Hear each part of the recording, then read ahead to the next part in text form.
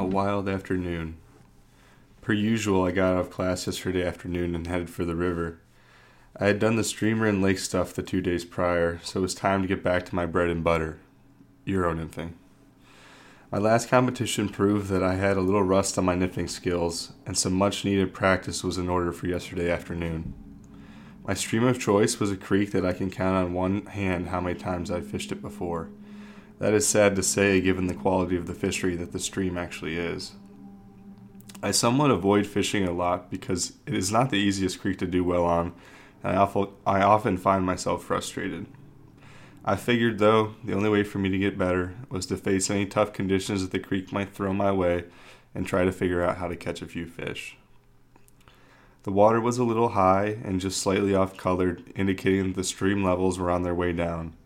That was a good sign because the fish in the stream have a way of disappearing underneath any structure they can find, and the off-colored water would allow the trout to be more comfortable and come out from their hiding spots.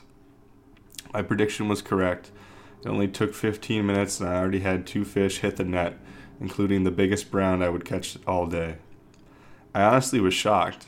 I somewhat expected to have to work my ass off all afternoon to put a couple fish in the net.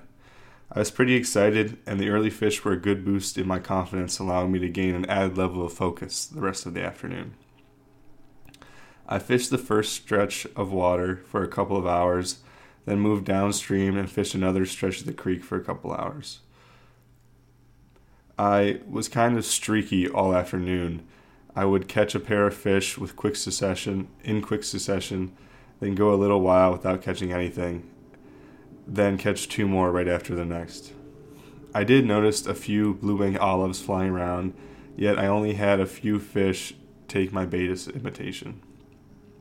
Overall, I believe I caught 5 or so fish in each section, which is by far the most I've ever caught in 4 hours of fishing on that creek.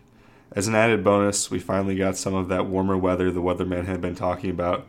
It felt like a true spring afternoon, and man, did it feel good.